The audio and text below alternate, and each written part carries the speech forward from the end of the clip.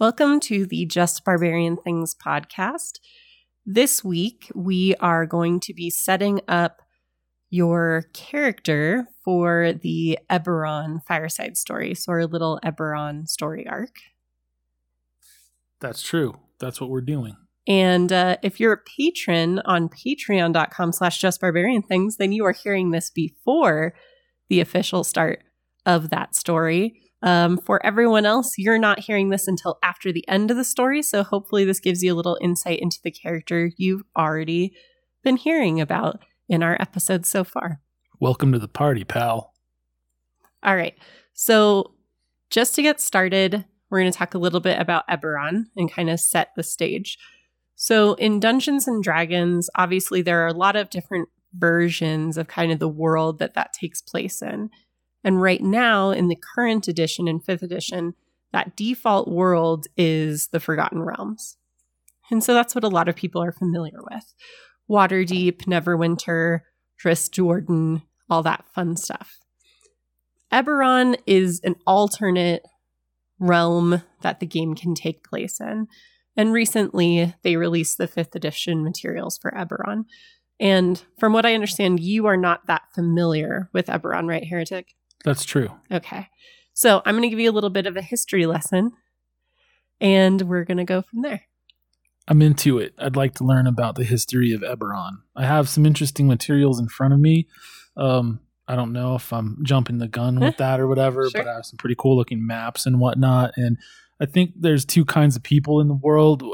People who enjoy maps at the beginning of their fantasy novels and people who abhor them. And I guess maybe there's a third type of person, people who kind of like both. And I like both. Yeah, I love Terry Pratchett, where he's like, you can't map an imagination, but I also love the maps of like Tolkien and stuff like that. So seeing these maps is really cool and pretty exciting for me. Well, it's just a visual aid, and you can look at it as much or as little as you want. We're obviously not doing a giant campaign in this world right now. It's just a little fireside story. So we're going to be focusing on one little spot in Eberron, but I think it's helpful to see the world and kind of understand what we're dealing with. So Eberron in the fiction is a world that exists in a place where multiple planes of existence overlap with each other. And sometimes, because of the way they overlap, some of them are accessible and kind of bleed over into the other ones. And Eberron's kind of right in the middle of all that. So Eberron is the planet.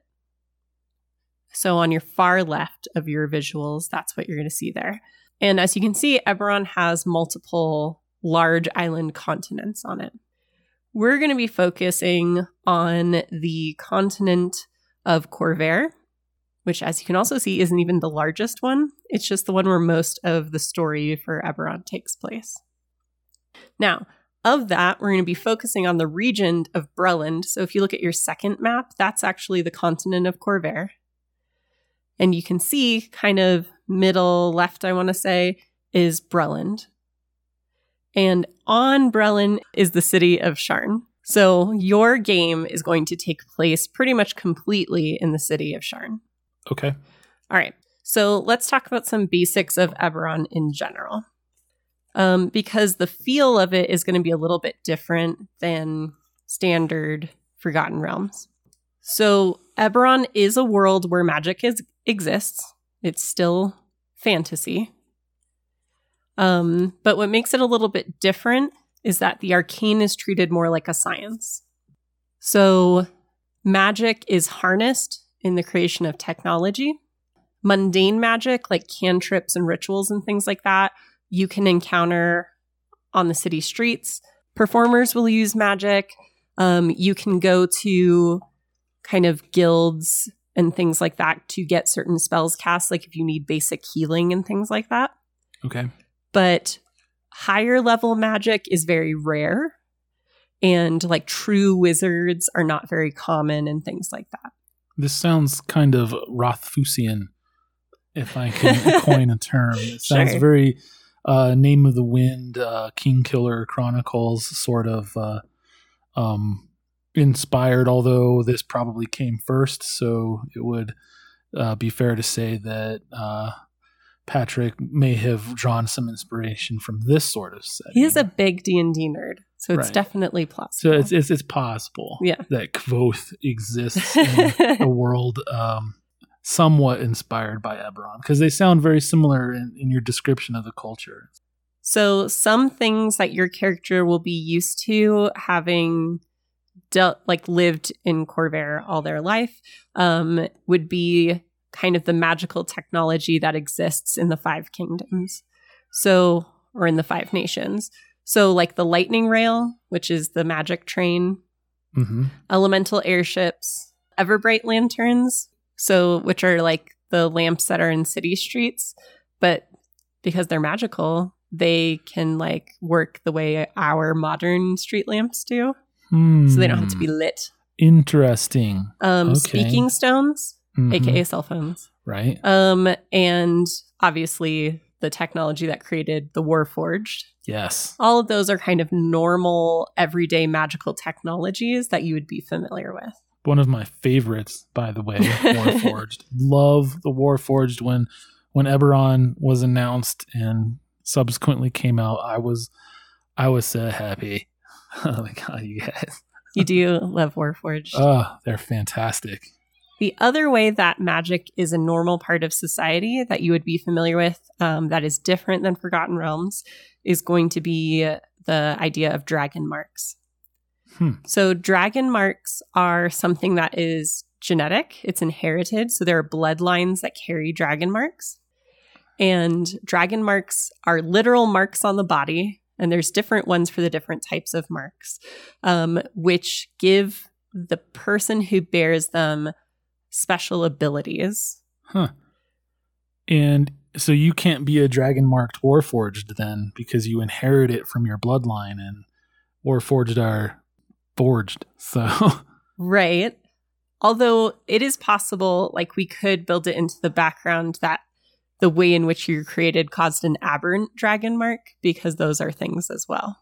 There are definitely bloodlines. So there are the major houses in Eberron that kind of control each major dragon mark, because that's like their bloodline's dragon mark. And so you go to those houses to get services related to the kind of abilities that are associated with that dragon mark. And is that the only nobility?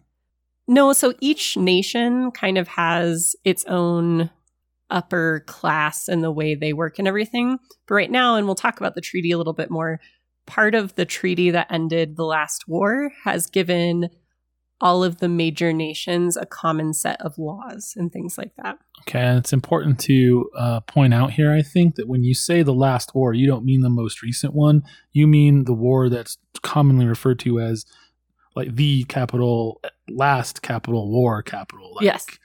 That's its name. That's its name. Okay. Just because that's an important distinction in the lore, I think. Right. Beyond that, I would say Eberron is considered to be much more pulp than typical Dungeons and Dragons. The idea that the locations, especially between the different regions that are in Khorvaire, are much more exotic compared to each other. The stakes are a little bit higher because I feel like verticality comes into play a lot more, and speed and things like that in Eberron than it does in Forgotten Realms, where everything's either on foot or on horse. Heroes are remarkable people. Not everyone is a hero in Eberron, but Eberron needs heroes desperately because of the times that it's in. And it's a little what they call neo-noir, which is the idea that it's not as clear-cut who's a hero and who's a villain. There's a lot of shades of gray. There's a lot of intrigue because everyone's still kind of recovering from these long-lasting rivalries at best, hatreds at worst, because of the war.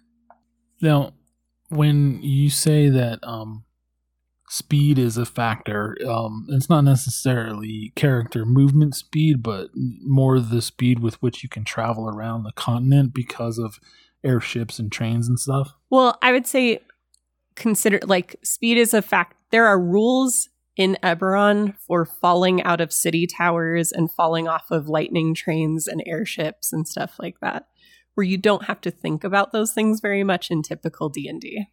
Okay, that's true, because I need to mark my that's true counter. If you fall off of a speeding train, it's very different from falling off of like a cliff or whatever. The physics involved are different, right? So they have rules for that. Right. Specifically, putting the emphasis, the wrong syllable. Okay. That's pretty in depth. Going back to our little introduction to Eberron, now we can talk about the war. So Eberron in this edition has just emerged from a war that was going on for more than a century, and they call it the Last War. So it was basically a civil war that occurred after the death of a leader who had united kind of the area for a long time. And the continent is definitely changed by that war, especially since it just recently ended with the treaty. So most established characters would have been involved in the war in some way. Now, the thing that ended the war was an event called the Mourning, like Mourn, not like good morning. Yeah, sure. So veils and black ties and whatnot, and less sunrises and birds tweeting and stuff.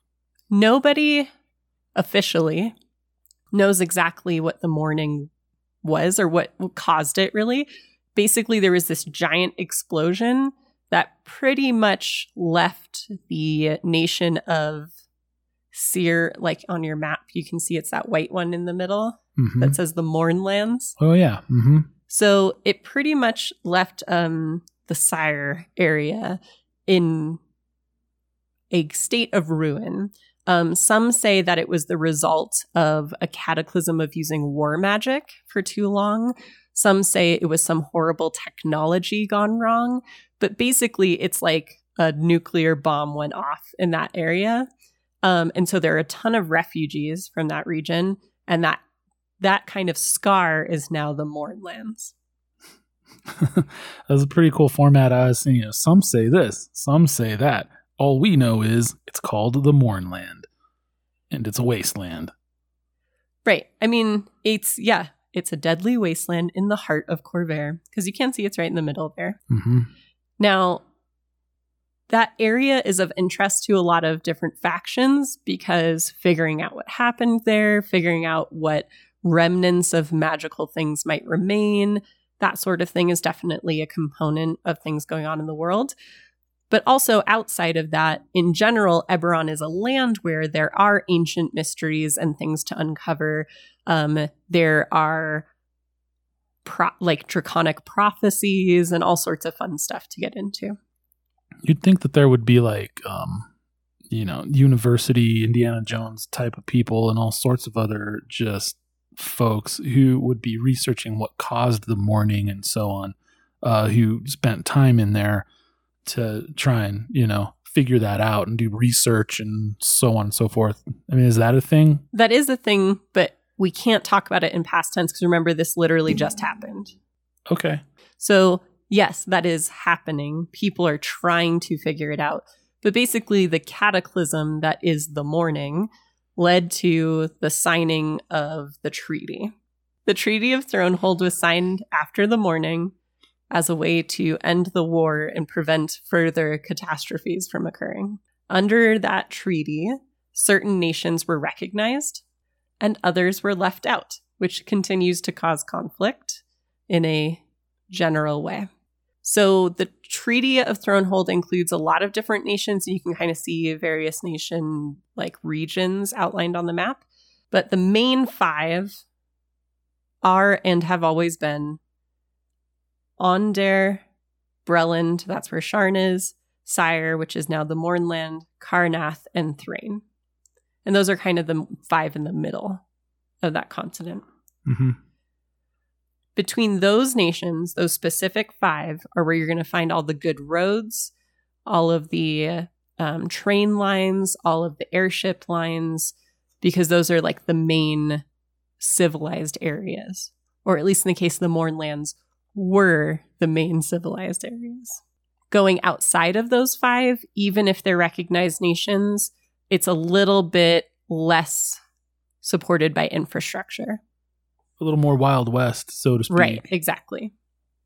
Cool. So you're probably not going to be able to hire a coach to go to those outer areas. You might have to sign on with a caravan or something like that. Or go yourself or whatever, but there's not like a service that will necessarily take you. Go by yourself if you're a hardcore badass like that. Right. Dang. So where our adventure is going to take place is the city of Sharn. And Sharn is the largest metropolis on the continent. Sharn is special in that as it grew, it kind of ran out of room to spread out because of the like natural geography in the area. And so it was forced to build up to expand. And so unlike most cities, like when we talk about Waterdeep and we talk about Neverwinter in Forgotten Realms, where they're kind of divided into quarters or like major sections, Sharn is divided into quarters and plateaus, but then each of those is divided into layers.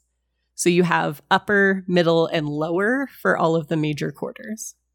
And as a general rule, and this should kind of make sense, upper class folk live in the upper levels, middle class folk live in the middle levels, lower class folk live in the lower levels. And then below that, below the city, there is a kind of rough and tumble place called the Cogs, and that's where the City Watch doesn't tend to go. And you do have that cutaway map that kind of gives you the basics of how that works. Interesting. All right. So as we start to make characters, we're going to do it the normal way. We're going to determine your race, determine your class, and all of that. But as part of kind of the neo-noir, intrigue-y Eberron character creation process, we're also going to do some extra rolling or extra choosing to kind of establish your character's debts and regrets and kind of the more grittier parts of their character. Man, that sounds awesome. So, any questions on Eberron before we get started? No, I don't have any questions about Eberron. It looks really cool, and I'm looking forward to learning a lot about it because I feel like I've just barely scratched the surface, and man, I am in. It looks so awesome. All right. So, again, it gives us a little bit of a different, because you're so familiar with Dungeons & Dragons at this point. For those of you listening, I know you're familiar with our podcast where we do fireside stories, and a lot of them have been in horror games and things like that. For our friend group at home games, we play primarily Dungeons & Dragons. So both of us have a good amount of experience with it, especially 5th edition. So I wanted to do something a little bit different, especially since the Eberron content was out, especially since you love Warforged and have for the last 2 editions. So much. Not to say that you necessarily need to play one, but it's that world that they're from, and you've never really gotten to dig into it. That's true. And we'll see, maybe the dice will favor my proclivities and give me Warforged. Maybe they won't. Who knows? That's the fun. I will say for when I've been making my weekly random characters, again, something our patrons get to see every week,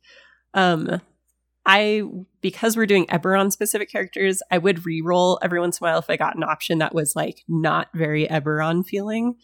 So you do have an option, as always, of rolling a few times until you get something that feels right if you're going to do a random roll. Yeah, I'm going to definitely do a random roll. Spoiler alert. All right. So let's go ahead and get started. What I'd like you to do, if you haven't already, is open your D&D Beyond link for our campaign that I started, and we're going to start building your character from there. Donzo Berenzin. And you should, okay, so you already have your kind of character thing come up. So the options we're going to choose, we're going to turn off homebrew content because I don't have any in there that you need to worry about right now. Turning off homebrew content. You can enable playtest content. Playtest content enabled. And by default, Eberron should be enabled, but make sure it is. Eberron content enabled. For advancement type, go ahead and put XP because we will use XP for this game.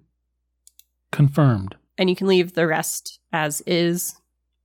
So the rest as is. All right, and then go ahead and hit next over on the right. Okay, I can rename this guy at any time, right? Yeah. Okay. Yeah. So I gave him a name as depends on race -class. Not hyphen, apostrophe. Okay. So his name right now is depends on race class. So we'll see what happens. Okay. Is this little blue button next? It is. Yes. Okay. All right. So now that's just the race list. As you can see, one of the printouts I've given you today is my patented rando roll race list. And because you often complain about it, it is double-sided printed. I wouldn't say I often complain about it. I would say I complain about it every time it's not. Okay, so yeah, often. Well, good. I'm glad you're able to unscrew yourself and start saving paper. It just takes extra walks back and forth. Well, that's good. Because we don't have a duplexing printer. Not yet. If you'd like us to have a duplexing printer, please join us on patreon.com/justbarbarianthings. Sorry, I couldn't keep it in. That was funny. All right. So the first few pages are just pictures and basic descriptions of all the available races, including the playtest races. So the Unearthed Arcana races, like centaurs and shit. Okay. The rando rolls are, there. So, this looks like a D100. It is a D100, which you are familiar with from Call of Cthulhu. And what if you roll a 100? Doesn't it say? It goes 97 through 99 is Yuan Ti. Oh, I used to have a 100 line that said roll again. Oh. But I think that one got cut off when I expanded it. Let's handwrite it in here. 100. Roll again. Nerd. Okay. All right. I'm not even going to look at it. I'm going to roll and then I'm going to look up what it is. Sure. And I'm going to use my bone dice. Oh, man. Now, these are Chessex in the color ivory. And don't let the name put you off. They're plastic.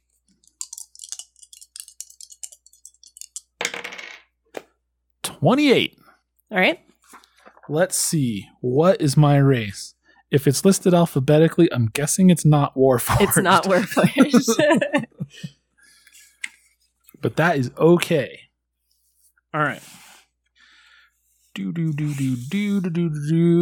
Furbolg. 28 to 30 is Furbolg.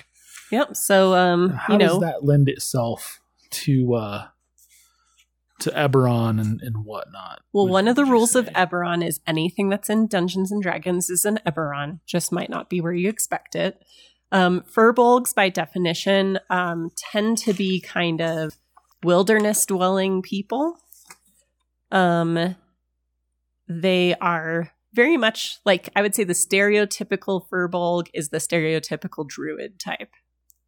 That being said, you could certainly have one that has traveled, that has, because of the war, the last war, maybe it has sought refuge, maybe where they lived was destroyed. So I would say they exist in Eberron, but they wouldn't be one of the main races you'd typically see in Eberron. Okay. I mean, I'm happy to keep it if you think it'll work. I have to rely on your expertise for this sort of call. And for the record, just now when I saw Furbolg, I was conflating Furbolg and Bugbear. So I actually think that's a common issue. Yeah. Oh, I'm not alone in that? No. Oh, wow. So Furbolgs, depending on the lore that you like to go with, are either kind of descendant of like giant types, or like if you're a Critical Role fan, they're a little bit more of like a kind of cow elf like thing, but definitely like nature people. Yeah, man, I'm into it. If you think it'll work, I'll keep it for sure. It can work. I would say that the main point of your background would be for us to give a reason why a Furbolg is now in the biggest city in the continent. What's a Furbolg like you doing in a big city like this? Exactly. I would say if you want, maybe give 3 rolls and then choose the one that feels the best to you, because there are a lot of races to choose from, including sub-races. I will say that Furbolg by default does not have a dragon marked subclass or subrace. I mean, that's all right. I don't need to be dragon marked. It is an interesting aspect. Okay, we'll do 3 rolls and then go from there. 91. Uh-oh. Uh-oh, boys and girls. 91. Uh-oh. What could it be? What could it be? Oh, So close. so close. So Warforged is a different number in the vicinity. Right. 91 through 93 is Triton. Again, another one that wouldn't be super common in Eberron. They live in the deep ocean. Triton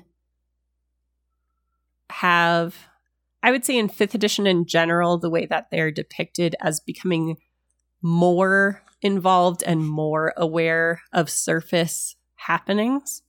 So they're starting to become more common on the surface, but they would still be a novelty. I would say something that would be unique about a Triton is potentially they would have had no involvement in the last war because they're not part of the regions that were involved in it. Yeah, I mean, it looks like this planet has a pretty giant ocean and has lots of oceans. Like, it seems like it maybe even has less landmass than Earth. So that it makes sense that there would be vast undiscovered depths of ocean floor. Right. So I would say, like, if you were going to relate Tritons to kind of mythology that you're familiar with, I would think about them like Wakanda. Okay. In the Marvel Cinematic Universe, where they have not really been involved in the goings-on of the other nations until more recently. So by choice, then. Right. They're isolationists. Right, exactly. Okay. All right. This is the final roll, kids. Final roll right here. 87.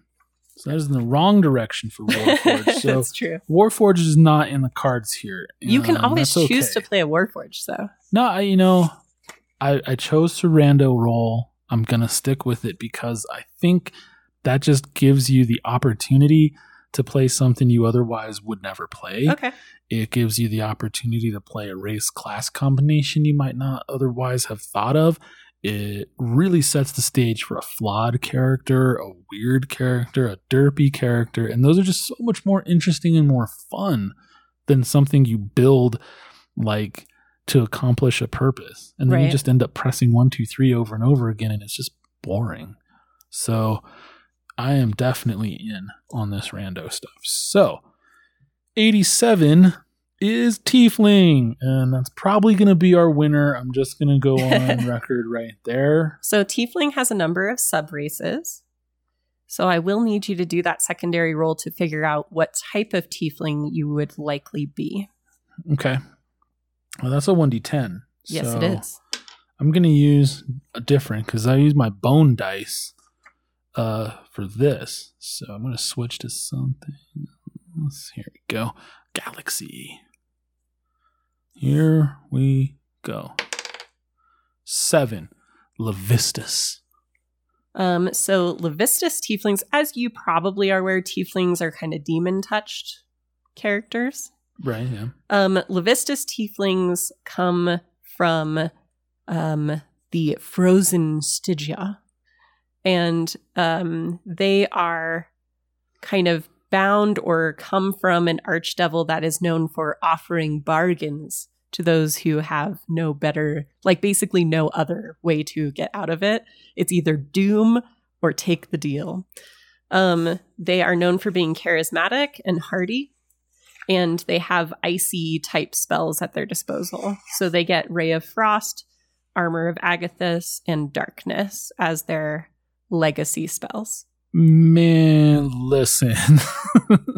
if it wasn't like locked in as soon as I hit Tiefling, that strikes 5 and 6 right there. Oh man, from like being bound to like a frozen plane of hell is just so perfect with my personal like whatevers that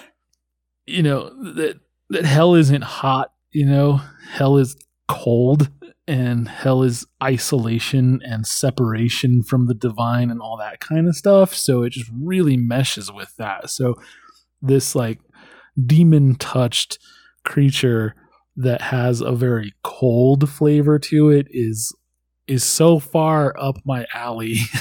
Like it's around the corner. All right. So you will notice in D&D Beyond, if you click on Tiefling, you will actually have the option to then click on Levistus Tiefling to choose it as your specific subrace. Tiefling. Levistus. Okay. It gives me a pop-up for some information about them and stuff like that. A lot of what's on your printout, so I'm already familiar with it, thanks to your fantastic duplexed printout. Yeah, it gives you some information because you can change your mind. But if you want to choose it, go ahead and click the green Choose Race button. So it wants me to pick a bunch of... Nope, it's just giving you information. It's just giving me, okay. Oh, yeah. So age isn't like a drop down where you pick an age. It's just saying how they age. Okay, I get it now. I didn't scroll. Sorry about that. One thing that it does say in this description. Yes. It says, to be greeted with stares and whispers, to suffer violence and insult on the street, to see mistrust and fear in every eye. This is the lot of the tiefling. Yes. Does this hold true in Eberron? So what I would say for many races is like, well, the things that are typical in Forgotten Realms are not typical, blah, blah, blah. The problem is one of the main issues that Eberron has had in its past is the issue of demons flooding out into the world and causing problems. So, yes, being a demon-touched character would probably cause you some issues in your life. Hell yeah. Okay, that's actually awesome too. That is fantastic. Okay. So, just for folks who are maybe in traffic or whatever who aren't following along on D&D Beyond or aren't already familiar, is it okay if I read their racial traits here? Yeah, that's fine. So their racial traits are +2 charisma, +1 intelligence, dark vision, hellish resistance, and infernal legacy. So that's pretty awesome. There's a link here to the Levistus Tiefling details page, which I won't get into right now. Yep. And then just kind of a sentence that's Frozen Stygia is ruled by Levistus, an archdevil known for offering bargains to those who face an inescapable doom. Yep. And so that would be your patronage basically comes from this creature. Oh man, see, this is why you rando roll, but also why you temper it with like a 3-piece. Right. You know, because that just lets the magic happen. Because I don't think I would ever, if I was making a character, have picked something like this. And this is already looking so awesome and amazing.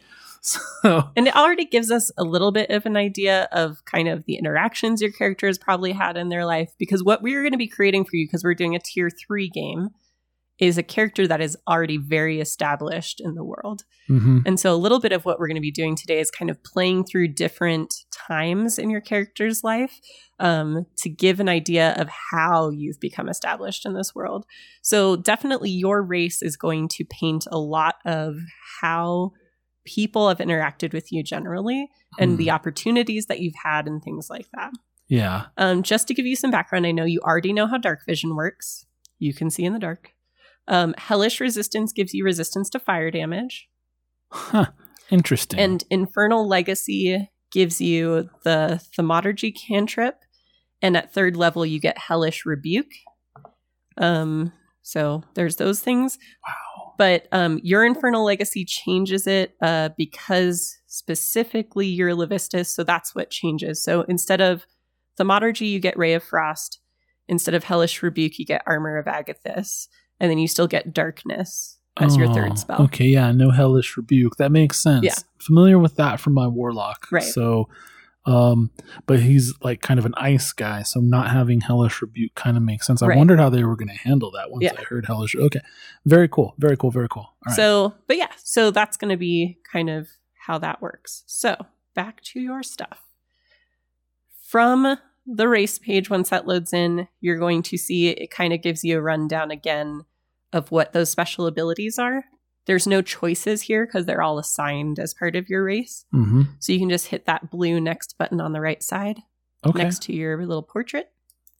Done. And the next thing will be class. Do you want to rando roll your class? Of course I do. Right. Classes are a D12. Oh. Just so you know. Okay. Can I take this opportunity to apologize to everyone for my atrocious English accent, both as Carl Loft and just any time ever, just this blanket. I'm so sorry. I'm not good at it. I try, and I don't mean it as caricature or lampoon. It's imitation being the sincerest form of flattery. I know I'm terrible at it, but I keep trying to do it anyways. So I'm sorry if it's horrible and polluting your ears. Okay, class is D12. Yes. So since there are fewer choices, do you still want to do 3-piece? Do you want to do 2-piece? Or do you want to leave it to a single roll? I would say let's do single roll, and if it's just horrible, switch to 3-piece, but that's really no different from 3-piece. So why don't we just do 3-piece? That's fine. Okay, it's like rando roll light. Right. You can go rando roll hardcore where both of them are 1, but I really think the 3-piece lets the magic happen. So I'm a believer as far as that's concerned. So here goes 1d12. 2. I believe that's the bard. Let's see here. 2 is indeed a bard. Okay. And since I used 1, 2, 3 for my race, I'm going to use ABC for the class. So right. I have kind of a Jackson 5 Since you're song doing a going 3-piece, are you going to roll your subclass as part of your 3-piece, or are you going to wait until you choose? No, I'll roll the subclass. Okay. That is a 1d6, and the sub rolls are always galaxy dice. Dice are important in serious business, okay? Don't look at me like that. I can feel your look. 1. All right. Ancestro, that's a barbarian. Glamour. Okay. A glamour bard. A glamour bard. Not a bad fit for a tiefling, if I'm honest. Yeah. I mean, it's glamour refers to like the fae. So you would be someone who has either was trapped in a fae plane at some point, or has studied the fae plane, or has an instructor familiar with fae magic. Yeah. I mean, I can already see a backstory kind of coalescing in the mists of my imagination for this sort of character with Levistus tiefling, making that pact way in their past to escape some horrible fate, and then kind of trying not to think about it as they go about their life. And then they're a tiefling in this big city where they're horribly ostracized, but they're just like, they just do not care because they're just super happy and they're just going to be a fucking rock star 24/7 and do their thing and nothing's going to stop them, sister. Like that's the kind of character that starts to sort of emerge when I see that. So we'll see what happens, though. Okay, back to 1d12. The bone dice. 5. What do we got? Got fighter, of course. Okay. The tiefling fighters are pretty cool. Well, especially with all of the subclasses involved in fighters, it can get very interesting. Subclass for fighter. What do we got? 6. Roman numerals. I don't know which one is damn stupid. Eldritch Knight. Okay. So, an Eldritch Knight is going to be a fighter who can also utilize spells. So Eldritch Knights use magical techniques that allow them to cross over a bit with wizards. They usually focus on abjuration and evocation for protection and damage. Okay. So that's kind of how they work. Here we go, boys and girls. Roll number 3. This one's for all the marbles. For all the dice in the dice bag. 10. All right.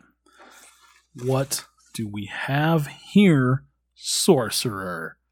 It's a good one. Oh, man. All right. So you may roll your subclass. And much like my third roll for race, I think the third roll for class is going to be the winner.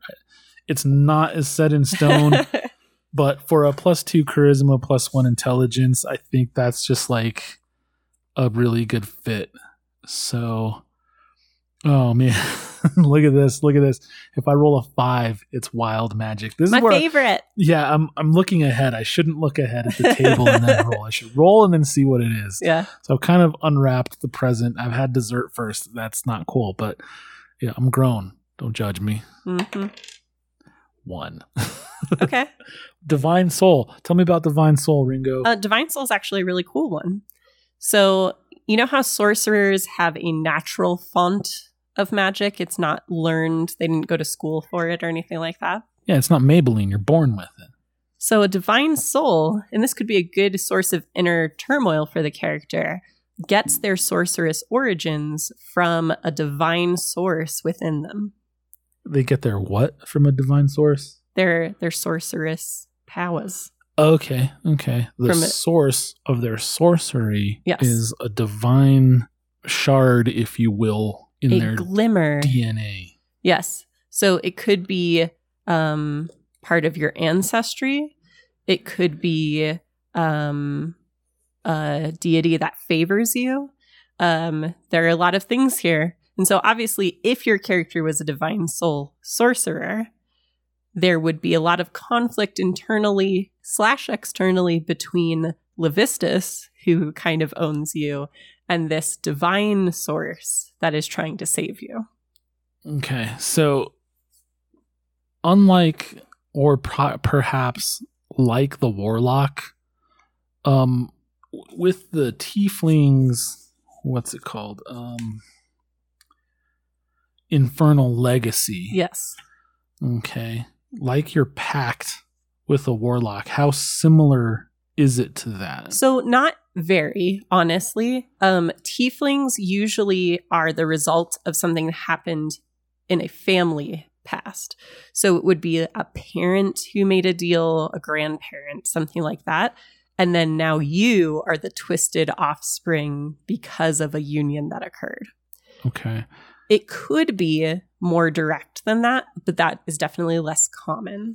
Okay. So you don't necessarily enter into this yourself. You're kind of subject to it, and that's okay. Right. I guess I mean in terms of from the otherworldly patron or whatever perspective, I would think of it more like inherited, as far as like that is what you have naturally because of your demonic heritage. So that makes sense. What I'm trying to understand is the relationship between the two. Like with the warlock, you're just a pawn in their game, usually. You're a tool that they're picking up and you can be discarded when you're no longer useful. Right. This seems to suggest an ongoing relationship across generations that implies sort of a two-way beneficial symbiotic kind of relationship that might have more of a caring, fostering, husbanded sort of relationship, a kinder, gentler, denizen of the underworld, like, if that makes sense. Well, I mean, here, we'll get into the official meat of it. Because obviously we can kind of twist this in almost any way for the sake of a game because fun trumps rules. But tieflings are derived primarily from human bloodlines with some sort of reason where infernal heritage has left an imprint on them. So this can be, and especially in Eberron, it could be one of the unfortunate outcomes of war, which is non-consensual creation of new creatures. Mm-hmm. It could be because of, and especially in the case of Levistus, a pact that was made where one of the parts of the deal was offspring. Okay. So kind of a like, if I save you from whatever Lord so-and-so, your house will serve me Right. until your bloodline is extinguished. Yeah, it could certainly be something like that. And then you tried to negotiate, and Lephistus was like, no, forever. Okay. Right. Something like that. Right. And so one of the reasons that people don't treat you well, one is because obviously you look like a demon, which isn't helpful. But two is because they know that somewhere in your family history, something was done, like with involving demons. And so it's kind of, you're not trusted because of that. Okay. So basically, to answer my question in a nutshell, the chances of you having a constructive, healthy, loving relationship with your infernal patron are basically nil. It's not likely. It's not like that at all. I mean, it could be, but it's not likely. We could make it that way, whatever, but for the most part, generally, that's not how it works. Now, that being said, that doesn't mean they aren't aware of you. They could be watching you. They could be looking to use you in some way, especially as you develop. But you probably don't have an ongoing, relationship with them over time. So it's the juxtaposition between, an infernal patron and like a deity where, you're like, yay, Bahamut, he's awesome, or she, I mean, and they love me and stuff like that. And then to a certain extent, that's true. You like serve them and please them, and like you have like righteousness and goodness and joy in your heart, and they're like, those things please me and I love you, whereas this is more of like a darker, more like insidious sort of situation where you have no choice. You're basically a slave, or a tool in their toolbox or in their arsenal, and that's it. I mean, best case scenario, you never hear from them at all or any of their minions, but you just have to deal with the aftermath of being that way. Oh, okay. So that could be a thing too. Right. You don't necessarily have a spawn clown goading you down a path. Right. You have to deal with, like you said, the fallout right. of a pact that your ancestors made. Right. Ooh, that's awesome. Okay. That's a lot of meat to cut into okay. and to make into a deliciously tasty character sausage. All right. So our options are Glamour Bard, which is a lot of kind of twisting emotions and perceptions using your bardiness. Which is so tempting. You have kind of picking up on the natural spellcasting ability that your character innately would have, honing that through study to become a martial wizard, basically. Right, which is less tempting, but I mean, if I was stuck with it, like if this is a single roll and that's what I got, I could make that work. Yeah, it is a good subclass. And then the final one being a sorcerer who derives their ability to cast spells from some sort of divine favor or history.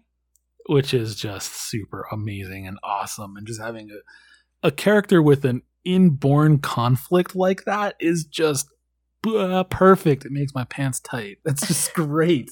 It's so great. All right. So are you going with that then? Yes. Okay. Because this is up to me. This is a choice that I can make. And I'm definitely choosing that because that is fantastic. All right. So I would note, obviously you already have it written down. At level 1, you don't get to choose. Well, actually, do you choose your origin? I don't think you do at level 1, but let me double check. Sorcerer's origin. Oh, you do it at first level. You said doo-doo. Doo-doo. So choose sorcerer as your class. And then when you choose it, you're going to notice that instead of just showing you the breakdown, it's going to give you 2 that have options in them. Mm-hmm. And have you choose your origin first. Origin. That's the bottom one. And choose Divine Soul. Divine Soul. Done. Okay. Because that's going to open up more options now. It does. Okay. It's almost like you know what you're doing to an absurd degree. All right. So now's the part where we start thinking about your character. Okay. So we know that you're a tiefling whose patronage comes from this icy archdevil. So I would say that's probably going to influence the way you look a lot. You're probably not going to be a red tiefling. No. Just saying. All right. But we're starting to think about that. You've discovered probably X-Men style at some point in your puberty that you can innately cast spells. Okay, yeah. Now's the time to figure out exactly what that's starting to look like. So you'll notice in your divine magic choice, it kind of gives you some flavors to choose from. Because the thing about a divine source is they're not always good. Okay. And it lists affinities that look like alignments, but these are just affinities. So the affinities are going to give you a flavor of the type of spells that you'll get access to. So for example, a good divine soul sorcerer will get the additional spell Cure Wounds. An evil one gets Inflict Wounds. A lawful one would get Bless. A chaotic one would get Bane. And a neutral one would get Protection. So as you go up in level, that affinity will help you determine the types of additional divine spells that you have access to. I see. Okay. Now, if you want the very kind of typical good versus evil aspect, you can straight up choose good, and then we can make sure to choose a source that matches that. But obviously you have options. I'm really leaning chaotic here, only because of the sorceress kind of flavor. Sure. Plus Bane just sounds cool. You know? Sure. Well, that's debatable. I mean, does he sound cool is debatable. So the thing about these extra spells that you get, and I'm saying extra a lot to make sure that's clear, these don't count against your available spells. They're in addition to those. Because it's extra stuff you get for being divine origin. Okay. So it's actually extra. Yes. Unlike the unlimited on your data plan. Exactly. Okay. Cool.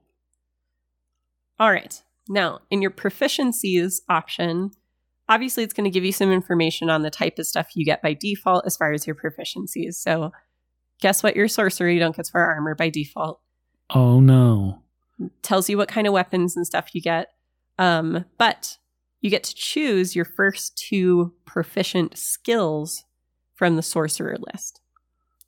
So now is when we start thinking about, as far as your character origin is concerned, how you grew up, how you've started to develop your skills, because they weren't taught to you. So that's something to keep in mind with your background. What are the types of things, non-magic, that your character is also developing at the same time so that they are thriving and surviving? Right. Exactly. That's really good. I mean, you know, I looked at these and I picked both of these just now. So in the space of like 10 seconds, right. I'm like, I already know what I want from this list. So from the first one, I get Arcana, Deception, Insight, Intimidation, and Religion. And I would like you, without looking, to see if you can guess which one I picked. Did you pick Deception? I did not. Okay. Well, then what did you go with? Insight. Oh, okay. That's a good one. And for the second one, it's, you know, the stuff that's left. Right. Arcana, Deception, Intimidation, Persuasion, and Religion. I would assume Persuasion. Persuasion it is. You guessed it. I did it. Good job. All right. So, this is all good. There's still things we're going to have to think about here as you create your character, like, and maybe you don't know, but who or what is the divine influence, right? That can be something we either don't flesh out because your character really has no idea, or it's something that is determined because that will help flavor other things that happens. So, you know, just something to think about. And we can go through the Eberron specific list of deities because they're different than the ones that you're familiar with. Oh, that'd be good. All right. So before you hit next, Mm-hmm. At the top of this little page where it says class features under sorcerer, Mm-hmm. you'll notice right next to that it says spells. Yes. Need you to click on that Done. and then click on add spells. Add spells. And you'll notice it says you get 4 cantrips and 2 other known spells. Dang. That's a lot of spells, 4 of which are cantrips, which is pretty cool. So, obviously, you have a giant old spell list there. So, I think what we're going to do at this point is pause and give you time to look through that and kind of make some selections. That sounds good. I'll make these selections and we'll take it up when I'm done. All right.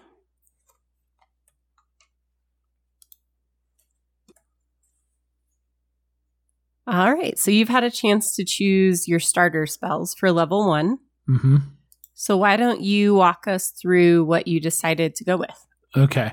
So I get 4 cantrips and 2 level 1 spells. Correct. And D&D Beyond just kind of presented me with a list to choose from. So I just used that.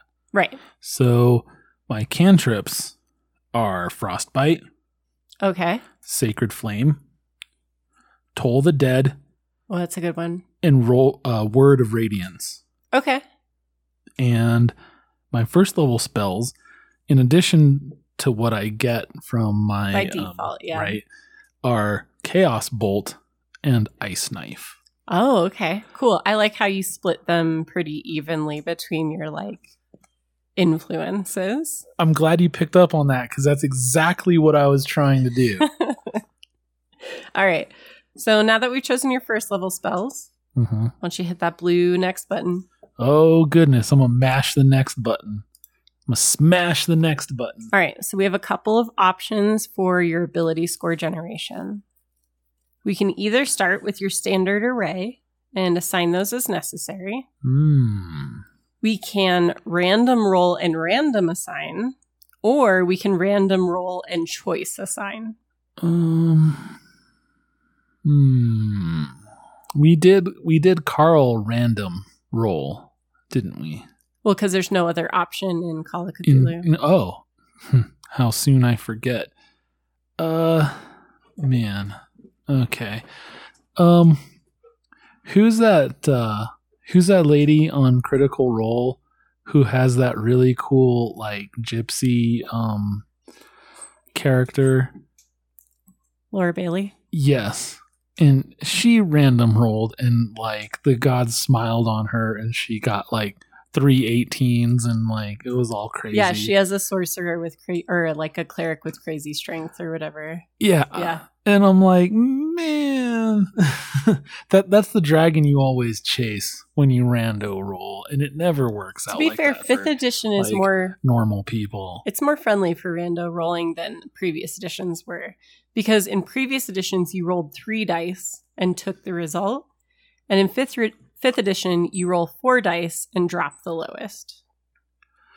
So I guess it can happen to us normies, to us peasants, but I don't know. I feel like stuff like that happens so that it just makes you try and you shoot the moon and then you fall in the lake. Well, if you want to try random rolling, you could random roll your array, and then if the results are inadequate, your only other choice is to standard array. I'm okay with that because Okay. I was going to pick standard array anyway.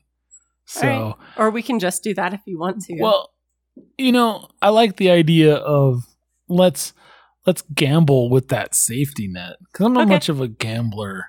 That's why I didn't grow up to be a fighter pilot. All right. Well, so you're gonna. That's the only reason. That's the only reason. It's not Okay. because you're too big to fit in a plane.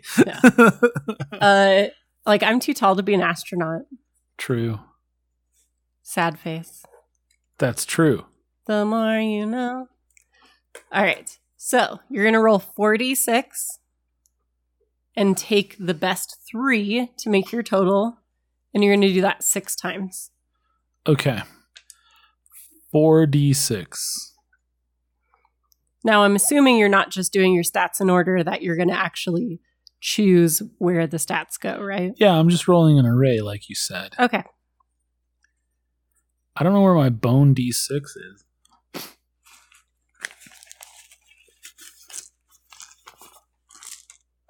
There it is. Haha. It's in this like random dice bag that's not a dice bag. Like, I don't even know what this is for. It's got a Corsair logo on it. Whatever. Probably.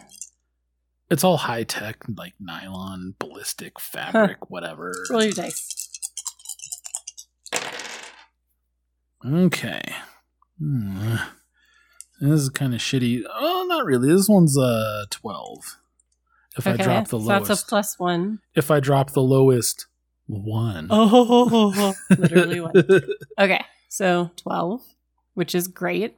Mm-hmm. It's above average. Right.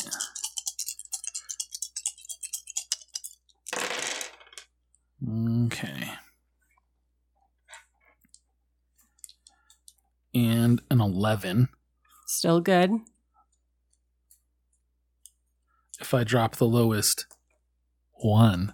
You're good at rolling ones. I know. There should be an achievement for that or something. I mean, seriously.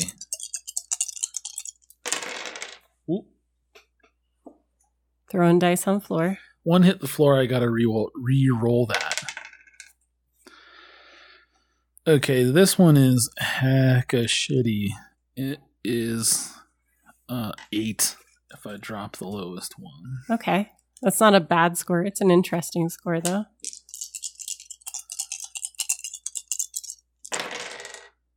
Okay. And this one is another 8. Oh, okay.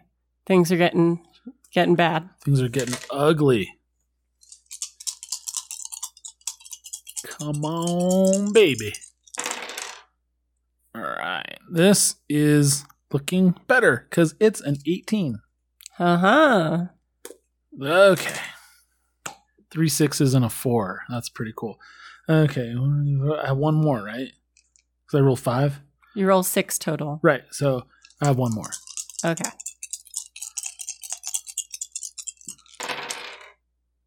Okay. And this one is a 10. All right. Do you want to go with that, or do you want to do standard array?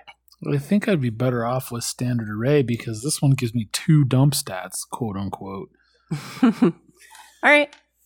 I mean, we don't do dump stats and all that, but 2 8s, I mean, come on, man. That is a heavily flawed character to start. I mean, that being said, I'm a tiefling. You get +1 constitution and +2 charisma. Conceivably, I could put one of those 8s in charisma and be just normal looking. You don't want your charisma to be that low. But I don't want my charisma to be that low as a sorcerer, because a sorcerer is like primary ability charisma. So yeah. I don't see that happening. All right. So on your little sheet there, you're going to choose standard array. Yes, I am. Okay. And we're just going to go straight to charisma and throw our 15 in there. You know, if you want to min-max like that, I guess. That's fine. Well, here's the thing. That gives my character a score of 17. Right. Which means I can spend 1 point in that and jump up. Right. No, it's a good place to put your charisma. I'm actually not judging you. I'm just being a dick. Oh, okay. Sorry, I didn't notice. You have to tell me when you're doing that. I know, I do it. Hold on, I gotta yell at the dog. Be nice to Jerry. I see you. See, be mean to the cat. Stop it. I love Jerry. I love you. He doesn't love you. Leave him alone. So I like that idea. Okay. Let's see here. Where is my... Okay.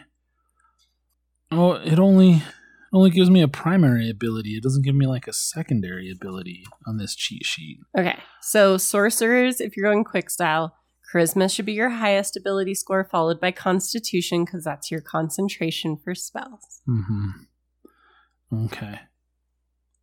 And then from there, it's based on your preferences on how you play your character. Yeah, all right. I'll put Constitution at 14. That sounds good. Strength, I'm okay with being 8. Dexterity can be 10. Intelligence can be 13. Wisdom can be 12. Oh, okay. So you're more in learned than you are observant. Yeah, I mean, as a sorcerer, you'd think that they like have more of the inherent whatever, but I'm trying to kind of subvert that a little bit. Okay. Obviously that's fine. Just checking in. All right. So once you've chosen all your stats, which it sounds like you have, you can click that blue next button. Smash that next button. All right.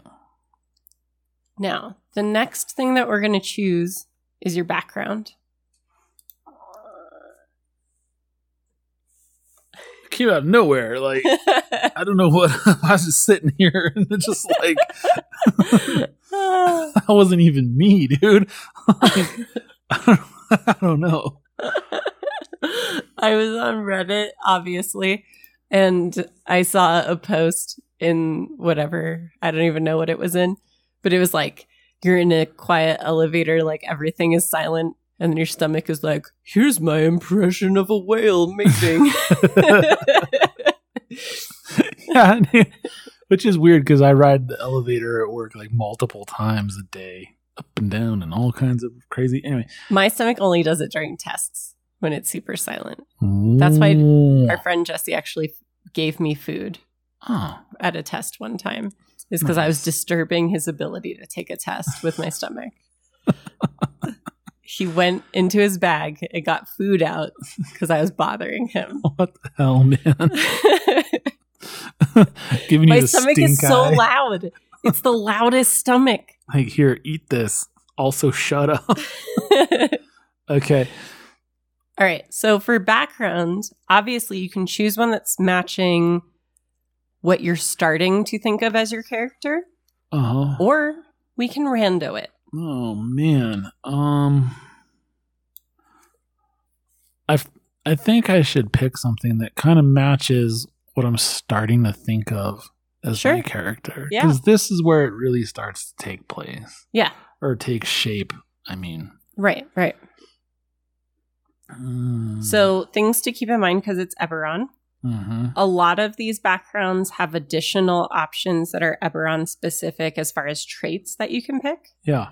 Otherwise, in the backgrounds, if you go down to the H section, that's where all your house agents occur if you wanted to be tied to a house as part of your background.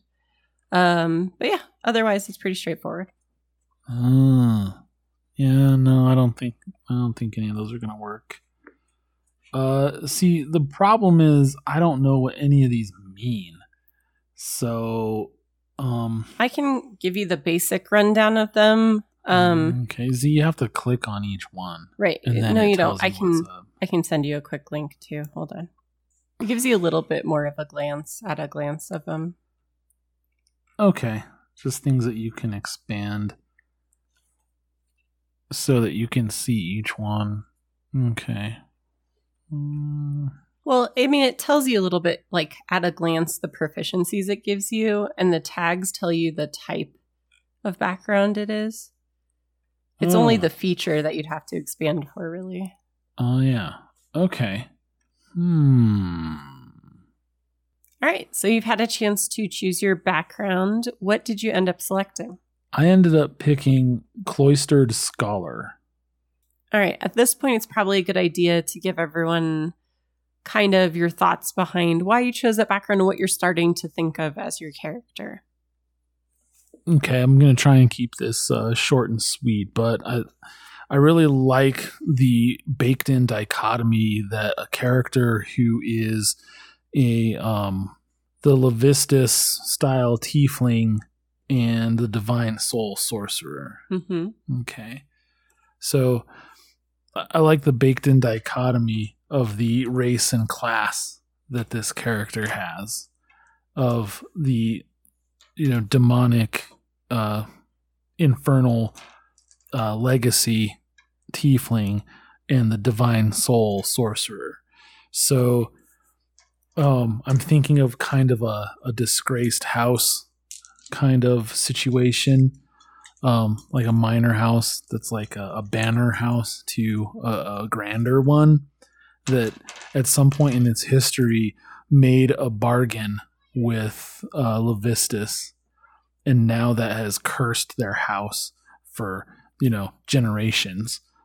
And they're not acknowledged and they're outcast, and they just kind of live in this squalid, decrepit, like ruin of a holdfast on the outskirts of the former holdings of this greater house.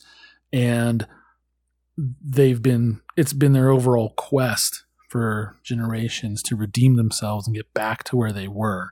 So they're pinning their hopes on this child that has come to them, who is prophesied to be this like divine soul among them. And so when my character was born, and it was like prophecies were starting to be fulfilled or perceived to be fulfilled, they were sent off, to hide them and to educate them and to keep them good and pure and all that. So they ended up being, sent to private school, basically, to not only be hidden from the powers that be that would want to oppose that child, but also to prepare them for the quest to come. Okay.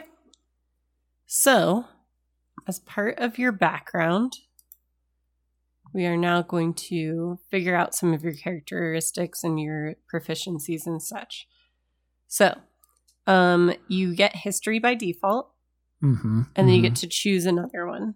Right, from arcana, nature, or religion. Right, other things you would have learned about during your time cloistered away. Okay. Arcana, nature, and religion are like the big ones. Right. Those always come up.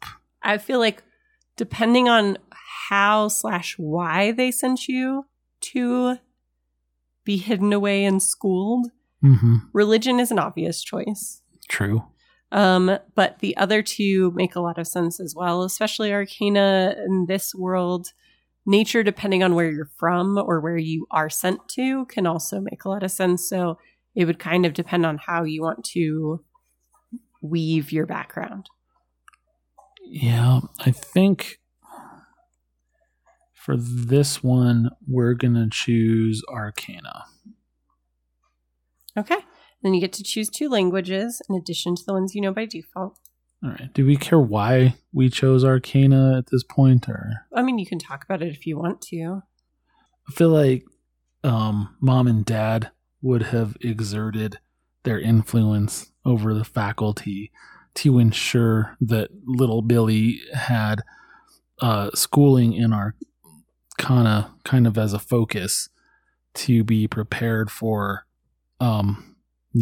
what he may have to deal with as an adversary in his life later on. So that's why I picked arcana. Sure. Languages. Abyssal is good.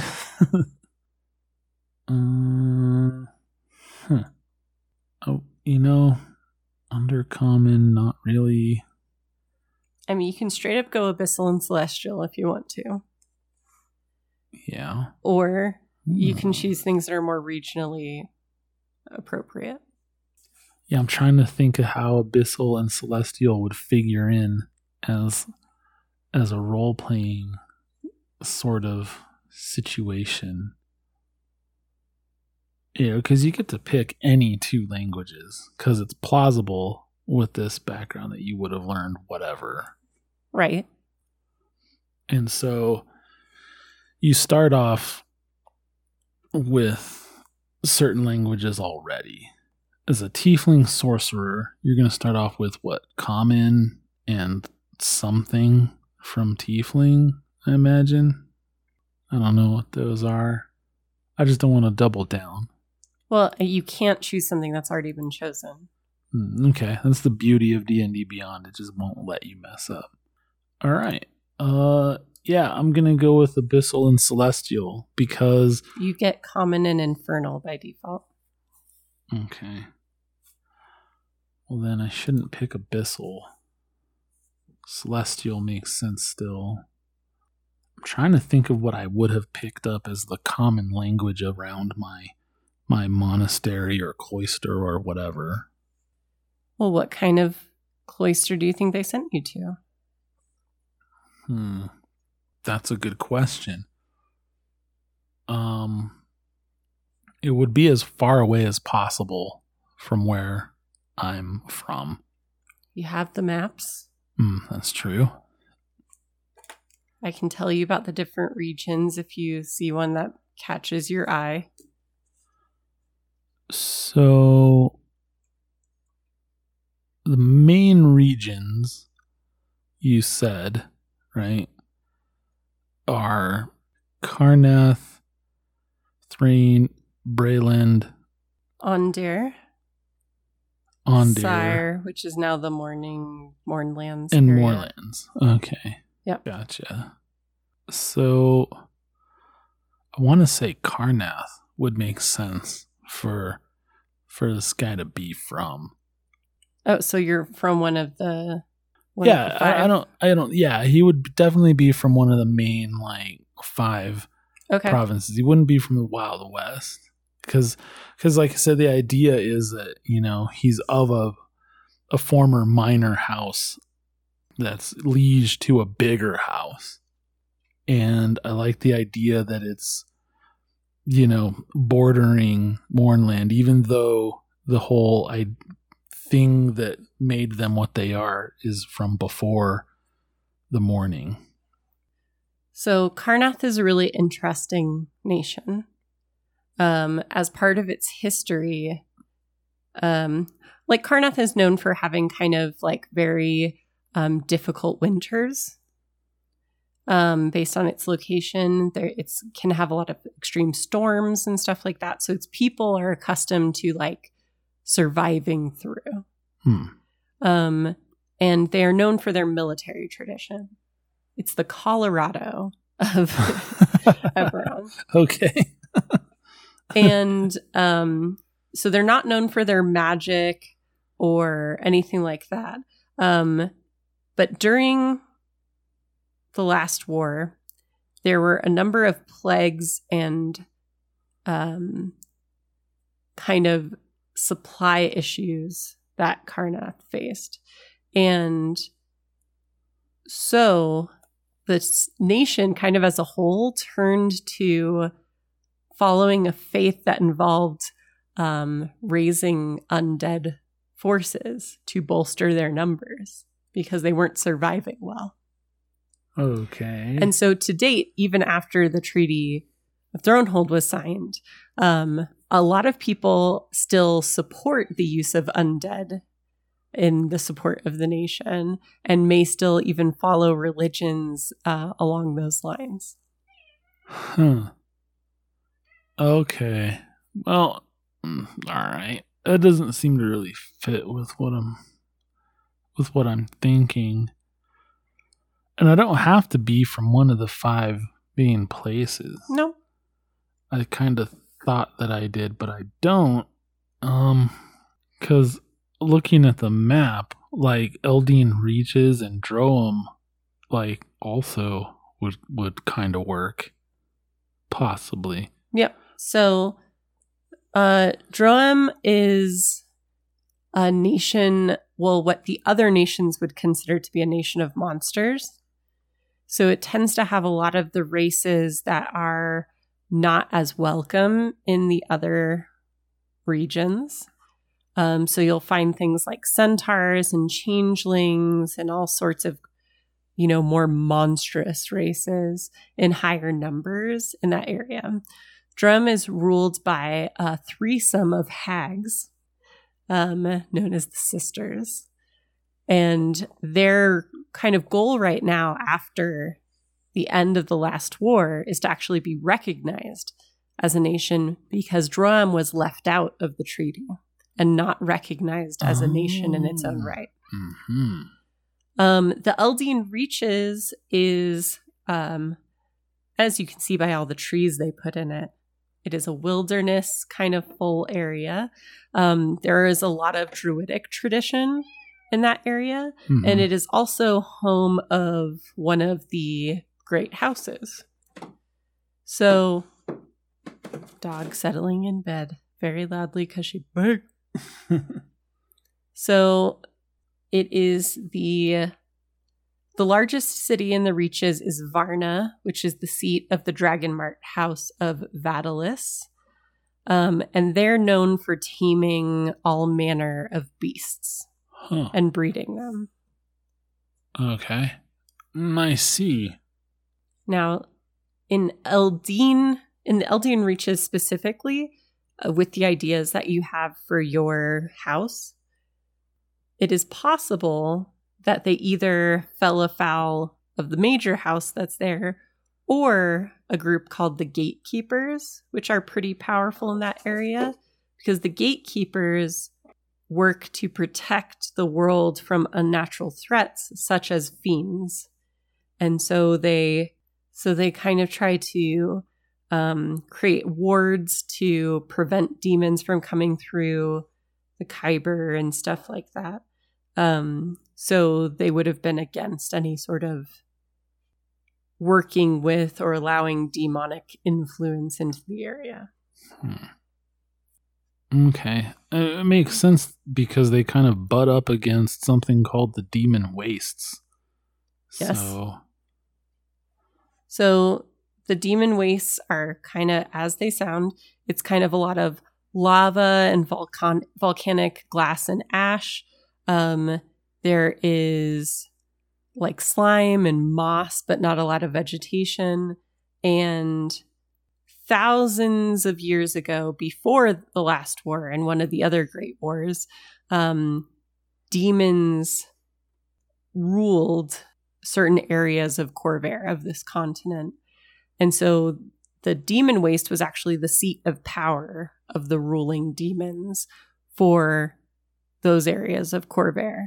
And they had their lesser servants like Rakshasa and stuff like that worked for them as their underlings. And so there are rumors that there are old ruins there that still have a lot of dark magic, and it still may house fiends or other treasures or arcane powers. Yeah, I think Eldeen is the best fit for this guy. Okay. So we'll kind of put you in the Eldeen Reaches for now. Okay, so based on that kind of idea, where do you think, or with what kind of group do you think they would send you for your cloistering? I think that they would want to send him as far away as possible, not only in terms of distance, but in contrast. So Eldeen's way out in the forest, it's in the boonies, it's all, rustic and rural. So I feel like they would probably send him to the big city far away on the coast in Sharn. Okay, so you think that at a young age you were sent to the city? Yes. Okay. That is fair enough. That will make some of this a little bit easier. So, thinking about that, there are a few kind of groups of learning that are pretty well known in Sharn that they might have selected.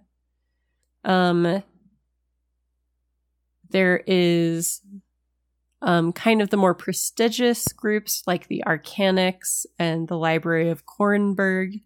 And then there is Morgrave University, which is the largest institution, but it's known for its more hands-on style of teaching rather than being as book-based. So, there are a few different kind of groups that would all make sense there, so we can figure that out as we get there. But that definitely makes sense. There are a lot of options there that they could have sent you to. Okay. So based on which school that I end up in, that would really influence the language, because one of them's Celestial that I'm taking, but the other one I think would be something that he picked up more mundane, so to speak. So it would be the language of the common folk around this school. So not necessarily the high speech or what have you, but like what the janitors and cooks and stuff are speaking. The ubiquitous, low-born, common folk. Well, that's the thing about Sharn, is even in the lower wards, you have a really big mix. I would say that humans and dwarves are probably the two most common, though, in Sharn overall. Okay. I wonder what would make up the, not to put too fine a point on it, but the immigrant working class. Well, at the time that you're sent there, it's most likely still during the war. So we're not going to see a big influx of refugees yet. Mm-hmm. Once the refugees start coming in, I would say probably you're going to see a lot more shifters and similar are going to be part of that refugee class, and other folks from the Mournlands. Okay. So Dwarvish kind of starts to make sense for a language based on what you've told me. So we'll pick that for now. Okay. All right. So I have the skill proficiency and 2 languages chosen. Right.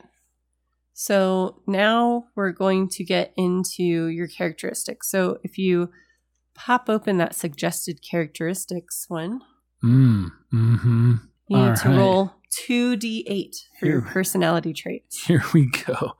So we decided to random roll these bad boys. Okay. 2d8, you say? Well, you need to roll it twice. I mean, it's up to you if you roll 2 at the same time or 1 at a time. I don't care. I'll roll 2 at once. All right. I got 2 1s. Well, you have to have different numbers, so one of them has to be rerolled. Sorry. Okay. And I got an 8. All right. All right. So 1, if you keep it, is you use polysyllabic words to convey the impression of great erudition. Okay. And 8 is that you're convinced that people are trying to steal your secrets. Okay. I'm going to go with convinced about the secrets because... Right. You still need 2, so that means you have to re-roll for your second one. Okay. So I just roll 1d8 again. Right, until you get 2 that you like. Oh, you have to have 2 traits. You need 2 personality traits. Gotcha. All right. 6. You speak slowly when talking to idiots, which almost everyone is compared to you. Fantastic. Okay. I can work with that. Okay, so you can add those 2 if you like. I did add those 2. All right, 1d6 gives you an ideal, or you can choose based on your perceived alignment. Yeah, we're gonna keep with the rando rolling, and we're gonna rando roll it. 5. Knowledge is the path to power and domination. Nice. All right, a d6 for bonds. Here we go. 4. Right, your life's work is a series of tomes related to a specific field of lore. Do you find yourself to be a writer? Not really. You may re-roll if you like. 6. You sold your soul for knowledge and hope to do great deeds to win it back. I mean, kind of. Like, we can adjust that one, I think, to work for you. It's in line with the character idea that you're thinking of, I think. Yeah. All right. We'll go and add that one. And a d6 for a flaw. Here we go. 6. All right. What do you got there? I can't keep a secret to save my life or anyone else's. Do you think that's fair, or do you think that's not in line with your character as you're starting to see them? Because obviously you have your own secrets. Uh-huh. That's true. Yeah, not really. Okay. That really doesn't fit. I mean, for this dude, I seriously, like, being easily distracted by the promise of information seems to kind of fit. Yeah, so grab that one if you like from it. This table. So not 100% random rolled, but at this point, We're zeroing in. Yeah, we're zeroing in. You got to take a little license. Okay. So now we're going to do a few things that are going to be before you continue. Okay. That are going to be specific to Eberron. So they're not going to be things you can add from there. I see. But you can still type them into your little character sheet thing. If you kind of scroll down, you'll notice there's a personal characteristics section that's starting to be filled in. Mm-hmm. If you open that up. Okay. Got it. And then, are you in the personal characteristics or physical characteristics? I think I'm in physical characteristics. Okay. Here we go. So you can manually add some as well. Okay. Okay. Mm-hmm. So we are going to do some rolls. I need you to roll 1d10, please. 3. All right. You, somewhere in your history that we'll have to figure out, have murdered a rival. Your actions may have been justified, but your rival's face still haunts you. Okay. All right. I need you to roll another d10. Here we go. 6. I need you to roll a different d10. That one won't work for a short campaign. Here we go. I'm going to roll the same d10. Well, I need you I know. Okay. 10. Do you want your character to have a lover? For the sake of this campaign? Not really. Okay, then roll again. 3. You own an uncommon magic item, but you had to sell it to a pawn shop for some reason. If you can't reclaim it within the month, they'll sell it. Okay. All right. All right. Question. Mm-hmm. Obviously, while you were a child, the war was still happening. Right. The last war. Mm-hmm. Did you have any involvement at all in the war, or what was kind of your interaction with wartime? I would say that I knew about it happening because conscripts from, my house would be sent to fight in the war. And I would see the results of that as far as, people not coming back at all, people coming back broken and wounded and so on. And, that sort of thing. The small town experience of war, I would have seen firsthand and been aware of it. Well, to be fair, you were probably in the city during a lot of your formative years when the war was happening. Fair enough. But a smaller city, I guess. Sharn's the biggest city. I would have already been sent to Sharn by this point, is what we're saying. Right. Okay. Unless they didn't send you to Sharn until after the treaty. I mean, that timeline's kind of up to you. I guess it depends on, how young a child we're talking about, because I would have had a childhood, in Eldeen, and then I would have been sent to Sharn at around the age of 10 or whatever. So it depends on okay, before or after that we're talking about. So if it's before, it would have been. Remember, the war just ended, and your character, when we start the game officially, is level 11. So you're very well established in the world. Wow. Okay. So you grew up during the war. All right. So experience with the war then would have been very like a pundit sort of situation, a very scholarly sort of political kind of analysis of current events and so on. Sort of a But you were never bookkeeping kinda involved thing. in the war. No. All right. So we'll say that your background means that like the influence of your family prevented you from having to serve in the war in any capacity. Yeah, you got the college like waiver, like you're a student, like, you know, so you don't get conscripted and whatnot. Okay. All right. What did you think of the morning?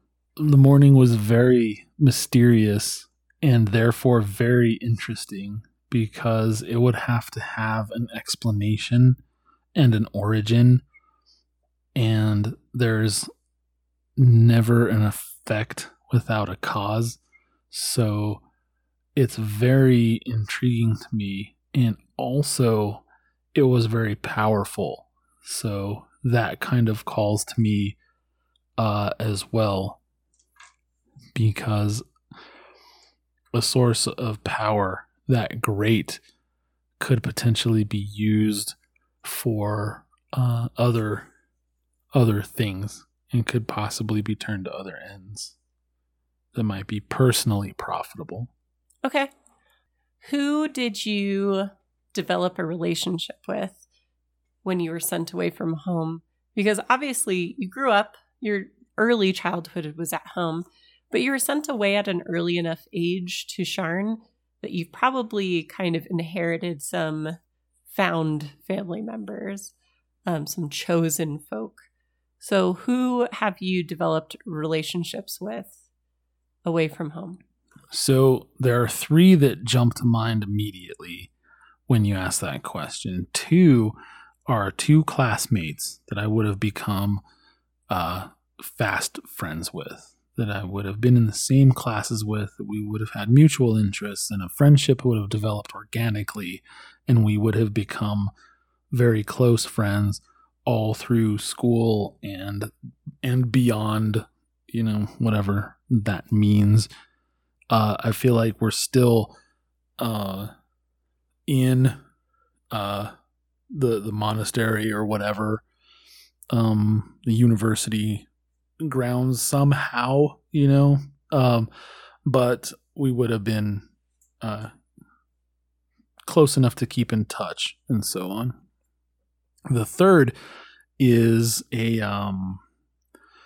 steward, if that makes sense, someone from the house that they would have sent with me there to be their kind of not only eyes and ears on me and stuff like that to report back to them, but to like keep track of me, sort of an Alfred to my Batman. Is he also a tiefling? He's definitely like an agent of the house or a butler or whatever. Is he warforged? Could be. I mean, I don't know if that makes sense for a minor house from Eldeen, but it would be something that fits in with that, like what sort of creature or person. I don't think he's necessarily also tiefling, you know? Okay. Like he's not necessarily a member of the household, like the family, but he's like on their staff. So he would be someone, you know, respected and trusted, but not necessarily of the inner circle, so to speak. Okay. We can think a little bit more on that. Being from the Eldeen Reaches could be humanoid, elven, any of the more wild races like furbolgs and things like that. He could be fae of some kind, because there's a lot of overlap there with that. Yeah, something old and wise and laid back really makes sense, you know, and all the hustle and bustle of the world, you know, this person is very has a very high degree of chill. Okay. Do you think at this point that your classmates are human or are they something else? They could be literally anything. Okay, it doesn't matter at this point. Doesn't matter. Do you know kind of what they were studying there? Are they wizards? Are they sorcerers? Are they fighters? Like, what sort of thing do you expect them to be? I think one guy, one person would be a fighter. One person would be a jock, right? And the other person would be a nerd. And so the jock is very fightery, very martial, very,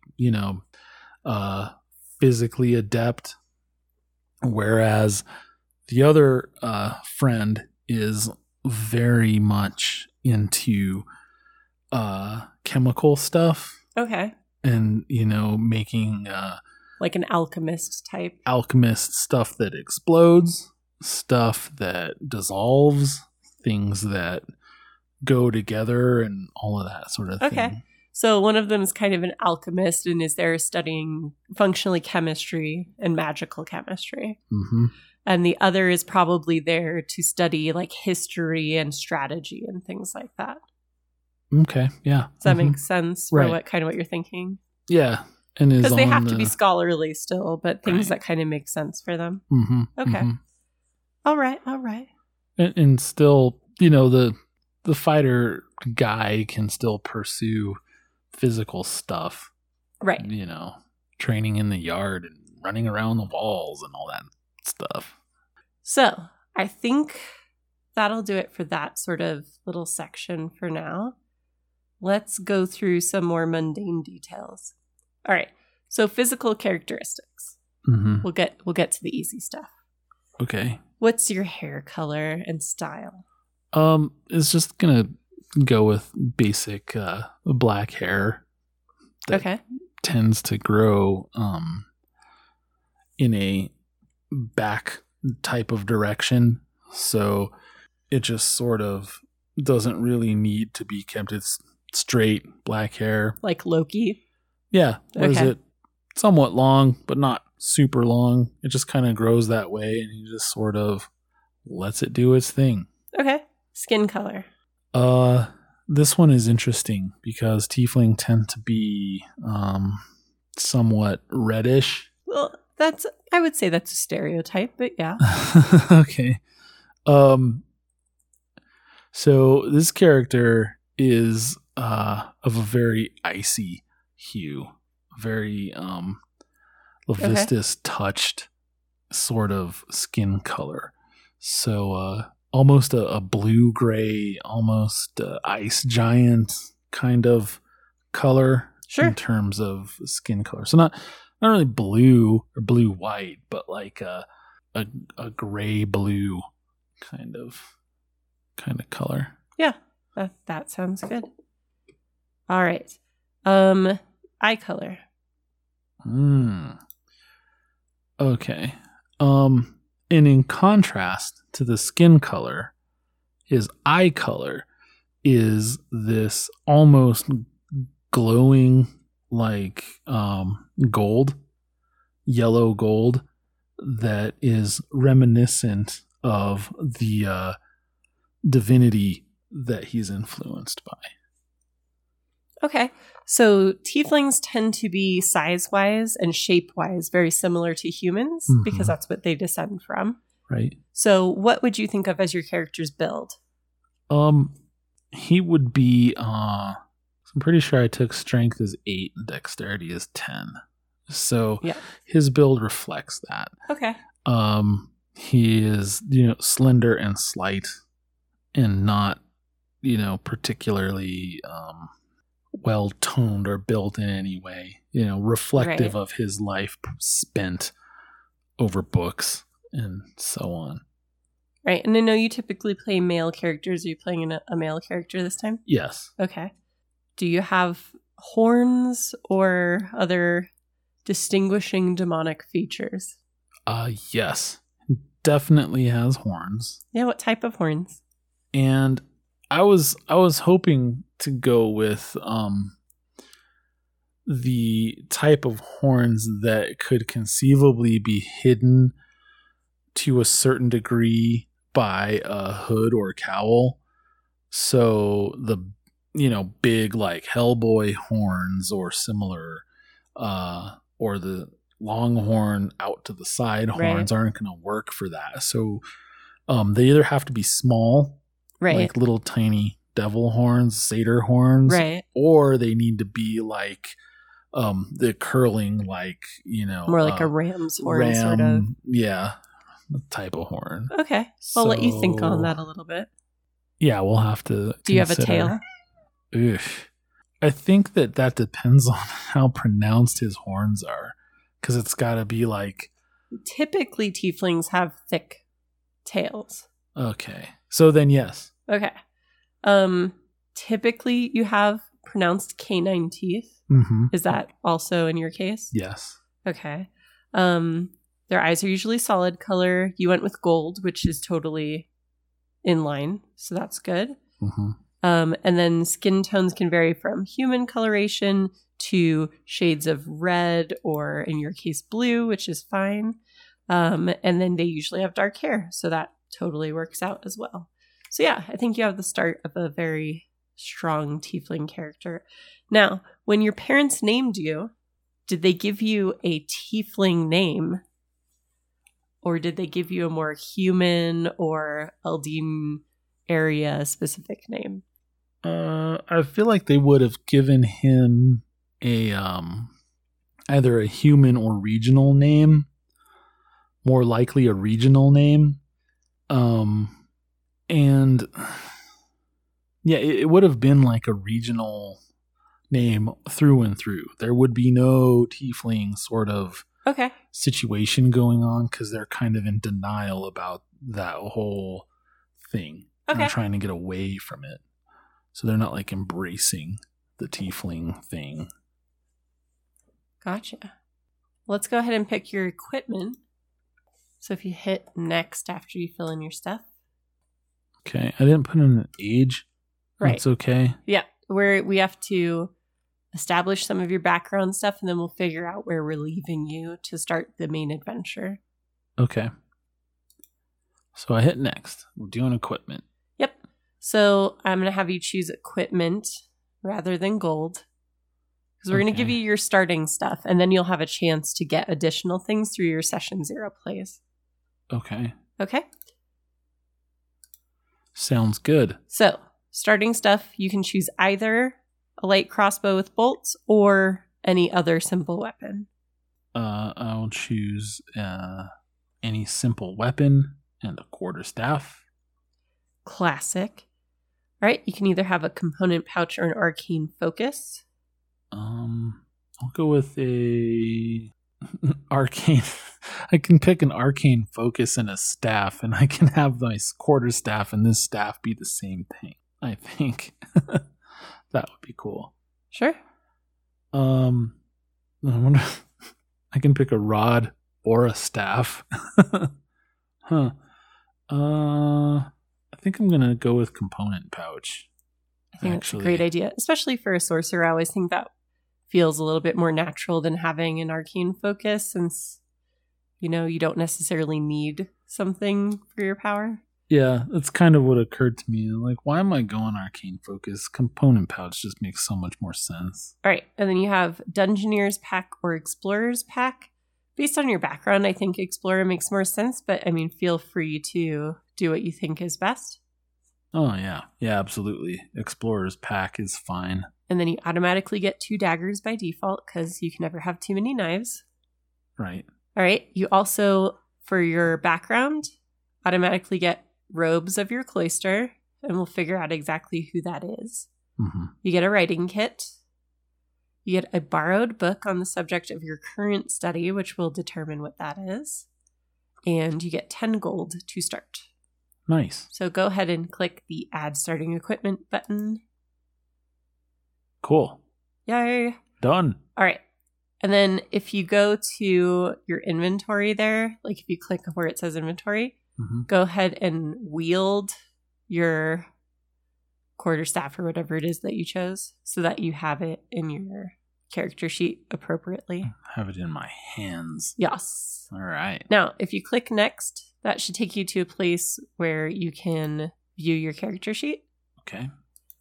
And this is going to be your level 1 character sheet, which we'll use to start your first kind of session 0 vignette. Then we'll bump up your level, choose your new options, do another vignette, bump up your level, choose your options, do another vignette, and then we'll lead you into where you actually start the game. Wow. This is all moving so fast. Yeah. Okay. At this point, what I'd recommend, if you scroll back to the top on the right side, there's the anvil icon. If you click on that, that takes you back to your builder. From there, if you, on the home tab, that's where you can kind of think about your name and choose a portrait. Okay, yeah. Good. Which we'll kind of do to kind of wrap things up for this part of the session. Then we'll pause and we'll get into your first vignette when we come back. That sounds good. No, I just got to say, thinking up a name is going to take forever. So that's probably something I'll do offline. Yeah, I think that sounds good. All right, let's take a step back. Since we're going to be leveling your character up a little bit, I want to do it kind of in stages. And because you won't be adventuring through those levels, we need to have some place to put in some items for you to have gained over your experience. Items and acquaintances and contacts and things as appropriate for a character of that level. Right. But we're going to start with an item. So I need you to roll D100, please. Can do. Coming right up. That's a 49. All right. Let's see. Okay, I'm going to roll a couple of dice for you over here. I've always wanted a dice roller. All right, go ahead and give yourself 50 gold. And you can do that on your little character sheet. All right, so you added your 50 gold. I added the 50 gold, so I'm at a total of 60 right now because the background gave me 10. Exactly. All right, and I need you to roll one more D100, please. 22. All right. You have a potion of healing in your inventory. Can do. The cool thing about your character sheet is you can add it straight from there as well. And it'll have the full description and everything. Potion of healing. Just a regular one, right? Correct. Add. You're level 1, so that's what you get. Added. Awesome. All right. So now that we've gotten that first part out of the way, we're going to talk a little bit about a defining characteristic or occasion that happened when you were younger. So you've talked a little bit with me, and some of that was off mic, where you have an idea that kind of the forces that you interact with on your divine soul side and your tiefling side kind of interact with you in your head. Right. Okay. So when you were young, there was a day that you strayed a little bit too far into the woods outside of your family estate. And as you were kind of looking around and playing in the trees, you were encountered by a group of local youths. Utes? Yes. And what you would functionally think of as the leader of that little group started calling you a monster.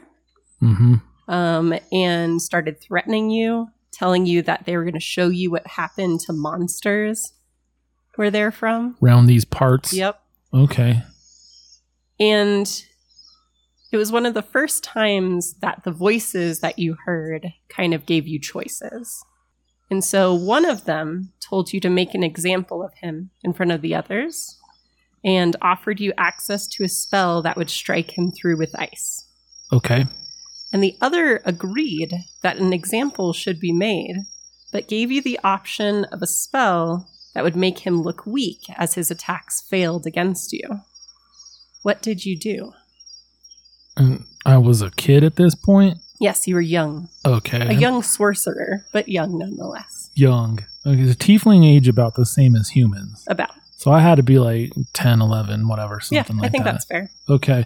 So I feel like as a kid, I would have made the wrong choice and That's And fair. Kids are sociopaths and whatnot. yeah, so I would have gone with the force option, I believe. All right. So going to your character sheet, because that'll have all your references, you should have access to, I believe it's Ray of Frost because of your background. Yes.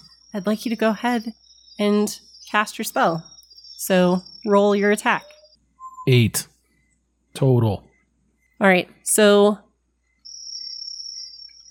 you kind of nod to yourself, to the voice that's in your head, and your hand kind of flexes almost instinctively, and a shard of ice bursts forth from it and shatters against the armor that the bully is wearing under his clothing. Oh, wow. An armored bully. Yeah. Interesting. Apparently they're playing guards and fairies out in the woods. For keeps, apparently. If they're wearing armor. All right. I'm going to have you roll one more time. Okay. One more time. So we're not doing a full encounter or anything, but just to kind of see how it plays out. All right. It's 17. Okay. So he kind of gives you a laugh and like pushes you back. And as he does, you sling another spell, basically. This one hitting him kind of right under the chin. And it knocks him back and blood starts pouring where he kind of bit his tongue. And he scrambles back and kind of calls his friends off. And he's like, let him go back to his stupid, lonely monster life. And they all run off. And you are victorious in this encounter. Yeah. A smart person would have gone the other way. But maybe. I don't know. Who knows? I think a kid would have gone for the blast. No, I think it's a fine choice. All right. So that brings us through kind of your little childhood and the types of interactions you might have had with locals, because you didn't interact with them very much. Let's go ahead and bump you up to level 5. Okay. Cool. All Done. right. So if you scroll down, I don't know if it shows any choices on this main screen, but they'll be highlighted if there's something to change. Looks like you can do meta magic, 2 choices from 3rd level, and ability score improvement, 1 choice from 4th level. Yep. Okay. So we can pause and you can make your character advancement choices. We'll also choose equipments and such. Okay. So now you have all your spells chosen and your ability score increases and everything. I do. How old do you think you were when your parents sent you off to school? I was pretty young when they sent me off. So, I don't know, however old you are in like 1st grade. So like, what, 9, 8? In 1st grade? Yeah. You're like 6. 6? Okay. Yeah. So I was like a little kid. 6. Okay. 6 years old. Then we'll kind of have to retcon your bully adventure. Oh, okay. So that you're younger than because that. that would have happened at home? Yeah. Okay. Well, I didn't know that. So then let's say that was part of what facilitated me being sent away. Sure. So we'll say I was 11. Okay. So they sent you off, and they weren't going with you, but they sent with you a steward. Like a butler and Alfred kind of Yes. character is what I was thinking. So let's think a little bit more about him. Does he have any special talents? What race do we think he is? Are there any things he specifically was tasked with when they sent him with you? Like those kind of things, just little details to help me out. Yeah, so I have kind of a when I think of him, I think he's like tall and like lanky, not tall and big, if that makes Right. sense. And his talents and abilities and whatever, I don't get a whole lot of that. I get his demeanor as being soft spoken, voice of reason type of calm sort of guy, Right.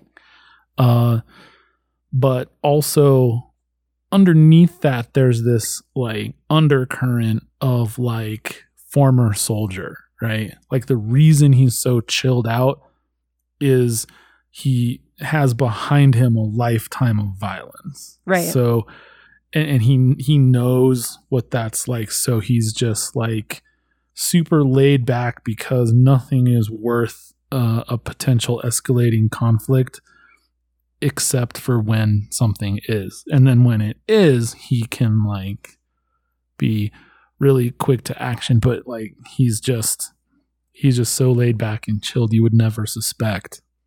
You know, so like I don't know, maybe like a warrior monk or like a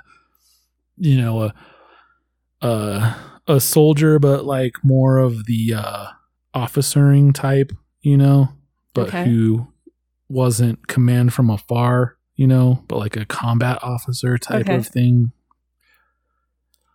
Cool. And then retired, and then, you know, is like in the service of the family as part of his like, you know, pension or whatever. Right. So, and that's why he gets sent off with, you know, young dude, you know, young master, whatever. And as far as race is concerned, I feel like he might probably be tiefling as well, or a race that would associate with a tiefling disgraced fallen house, you know, right? Some race from the area where they live, kind of rural, sort of in that area. So it's a forested kind of fey forest area.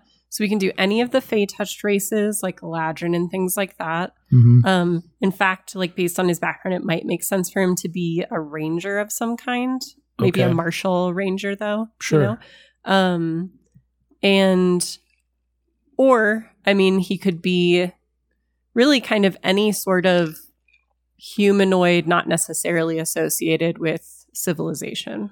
Like any of the Fays, any of those outside of civilization humanoids. And then again, because of where you are, you certainly could have had someone who came over from Droam or the Demon Lands area and stuff like that too. So you could definitely open up your options to things that are a little bit more tiefling friendly as well. Okay. So I don't know, like we're looking at elf, furbolg, and then all of the Fey touched, like you were saying. Right. Could be a minotaur. No, I think that... But that would be too big, I think, for what you're thinking. That, and it can be whatever. I just... What springs to mind is another humanoid body plan type race. Sure. And a... he can straight up be human. That's okay, too. True. Yeah, there's just so many options. Like, man, you could roll. Tabaxi would be cool. Yeah, that would be cool. I think. Mm-hmm. Like Tabaxi would just be super rad. Like he just has this like, cat guy butler type of person, and not like a butler, but like a, like I don't know what you call it, where it's your babysitter, your minder, your steward.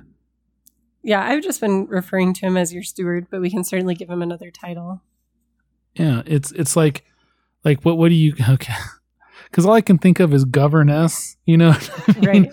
Your nanny, but like, what is that role when it's a guy taking care of like a male child? Is there a huge difference? I don't even know. Whatever. Anyway, it's that kind of role, but it's a couple of dudes. So right, it's not like Jane Austen style shit over here. So, well, we'll pick a good race that would make sense, I guess. But okay. But Tabaxi would be pretty cool, and they do have like inherent, +1 to charisma. Because like I said, he is these days very social. Right. You know what I mean? But I feel like... Especially because there's probably a lot of scenarios with you being a tiefling where it makes sense for him to do certain interactions instead of you. Yeah. Okay. Definitely. And, you know, if it's not game breaking or whatever, I'm not trying to, you know, whatever, throw a wrench into the works. It's just if he's like an older, established, you know, whatnot. I don't know how big of a companion this guy's going to be. So no, you don't. So, all right, cool. So if he's not going to be super interactive or whatever, he would be, you know, one of those characters that has kind of developed a little bit more to where, you know, his background is all like martial, you know, and then in his retirement, he's more social. So that's all I was thinking. Okay. I will just have to bother you for details off mic then. Oh, okay. Yeah, sure. I mean, sounds good. Whatever you think is best. So, when you traveled to Sharn, because that's where you're being sent to school, the war was still going on at that time. And so you were in a carriage, you had guards that were accompanying you on horseback. And at one point, your carriage was beset by a group of rogue soldiers. Bandits. Sure. I mean, they refer to themselves as soldiers, so. Rogue soldiers. The guards yelled for you to stay inside and to keep the shutters closed.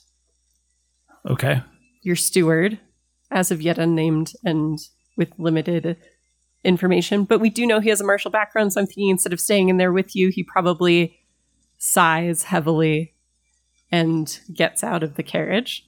Mm-hmm. What would you do? Probably watch, you know, from the whatever curtains, I guess, a carriage would have. Yeah, it has like shutters. Shutters. Mm-hmm. Okay. Yeah, you'd like part them a little bit so that you can peek out and watch like what's going on. Because I don't know that he would necessarily be, you know, super impetuous or, right. You know, they said stay in here. He's not going to like, you know, okay, and then immediately get out and get people killed, which is what kids do in fiction. Right. So I don't know that he would do that. He would hang back kind of like, whoa, what's going on? Right. Especially having kind of a, I don't know, sheltered upbringing, you know? It's not like he's going to have experience with highwaymen and brigands and whatever else, right. and outlaws and stuff like that. You kind of keep to yourself in your little, you know, keep and have right. a low profile because you're a tiefling and you're out in the boonies and you're despised. So right. he would just hang back. Okay. Yeah, you had read about such things, but yeah, you've never encountered them before. And so you kind of watch and listen. You see your steward kind of talking with them. You see some threatening gestures from the soldiers. And then you see your steward like very quickly just strike out at one of them and kind of knocking him to the ground, making him take a knee. Gasp. And then quickly just sort of like, we're assuming he's tabaxi at this point. Yeah. So kind of like licking the back of his hand where it was soiled. Nice. All right. And this goes on for a while. Like, you know, your steward doesn't like make a lot of like large sweeping gestures or anything like that. You just kind of see his head nodding as he talks with them. The other guards staying back. And eventually you see him give a very small purse to one of them, and he gestures for them to leave, and they do. Okay. He buys them off.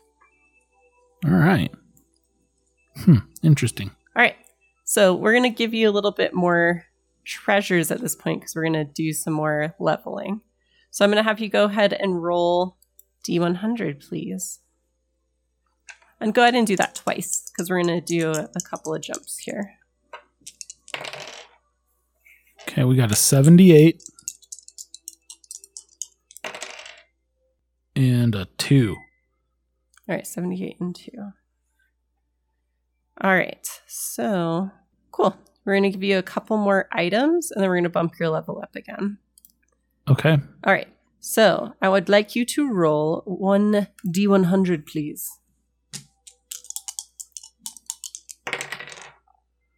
39. Okay. All right, you have another potion of healing. Okay. All right, and then for your 78, which is much higher. Ooh. Roll d100, please. 75. 75. All right, you have a potion of cloud giant strength. Oh, nice. Wow, cloud giant. That's Very specific. I just mean it's, higher than like a hill giant or what have you. Oh, yeah. So In the hierarchy of giants. So that changes my strength score to 27 for 1 hour. Wow. Okay. All right. Yeah, before we level you up, we'll just establish a couple of more things. Okay. So when you were in the university in Sharn, which was very alien to you because you went from kind of this almost country manor to the largest metropolis in the continent, on the continent. Yeah. A place known as the City of Towers because of how far up they've built, to the point where one of the levels of the City of Towers is literally built on solidified clouds. It floats above the rest of the city. Cool. I bet that's where the rich people live. It is. So I'm going to give you this little traveler's guide to Sharn that I made so you know a little bit about the districts. Thank you. So as you know, there's different kind of quarters, if you will, and it's separated by level. So that kind of gives you the basics of all of the main areas. I see. Okay. So while you're at university, you didn't leave it very often, especially while the war was still on. But as the war ended and you grew older, you started to venture out a little bit with your friends. What kinds of things do you think that you liked to do in the city when you left school? I think I would have liked to explore the city and see its many sights and learn the layout of the city, learn your way around. Right. And learn shortcuts and alternate routes to places and that sort of thing. Yeah, so I think especially in a city like Sharn, you probably knew like where the lifts were that didn't have too many people waiting for them usually. You knew the best place to like use some of your spells to quickly navigate areas because you do have the ability to fly and things like that. So you knew how to get from place to place in a way that wouldn't attract too much attention from the city watch either. Yeah, like just moving around the city and exploring. And then, like I said, going down and like, what's up with the cogs? That's kind of neat. And like, right. How do those clouds work? Like, oh, there's a tour of whatever, and, that sort of thing. Because it's a big city, so there's going to be lots of touristy shit. So early on, you'd spend a lot of your time doing that touristy type of crap. Okay.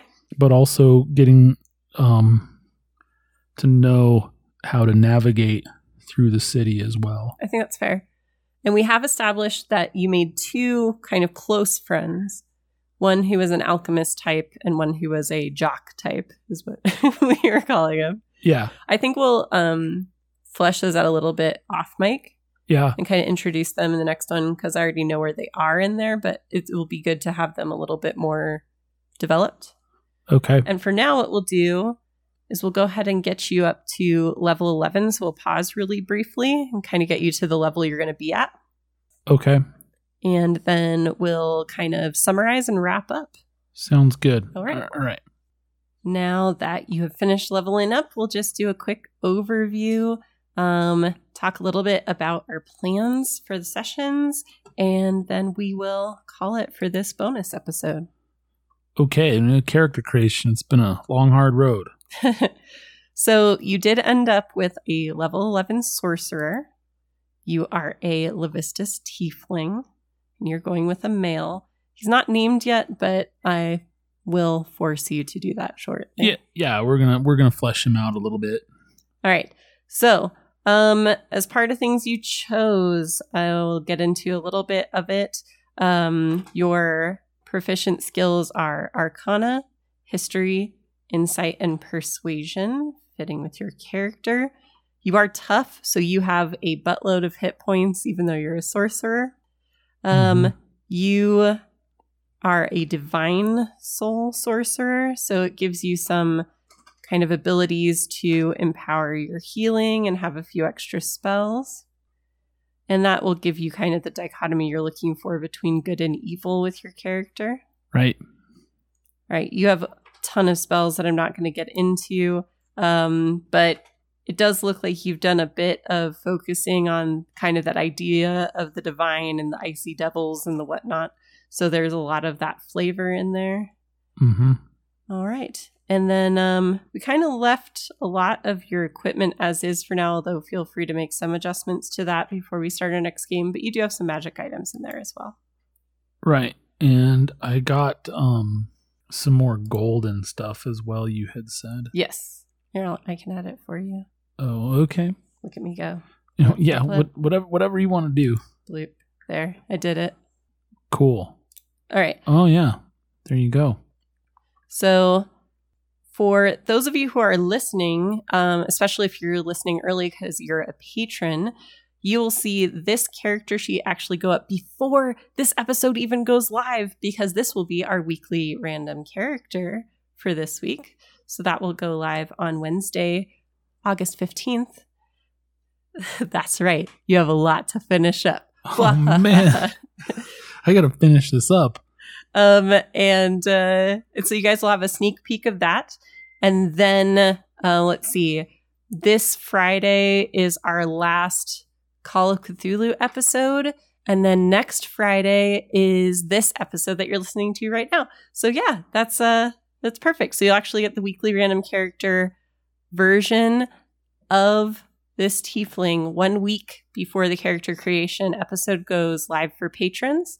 And if you're not listening to this early because you're not a patron, you could have listened to this almost a month before you're listening to it now, if you supported us on patreon.com/justbarbarianthings. All right. Well, anything else that you want to say about your character? No, that's it. I need to come up with a good name for a male Levistus tiefling sorcerer who was educated at a university in Sharn. True. And so I just have a little work to do in terms of name and, particulars of backstory, maybe. I don't know. Whatever you assign me, Ms. Rainey. Sure thing. All right. Well, thanks so much for listening. We hope you guys enjoyed this character creation session, making a kind of random Eberron character. And what you will see in the next few weeks is us playing through what I'm expecting will probably be another 3-parter of uncovering and resolving a mystery in Sharn. Yeah. Hope you had a good time. Thanks for coming out. All right. Good night.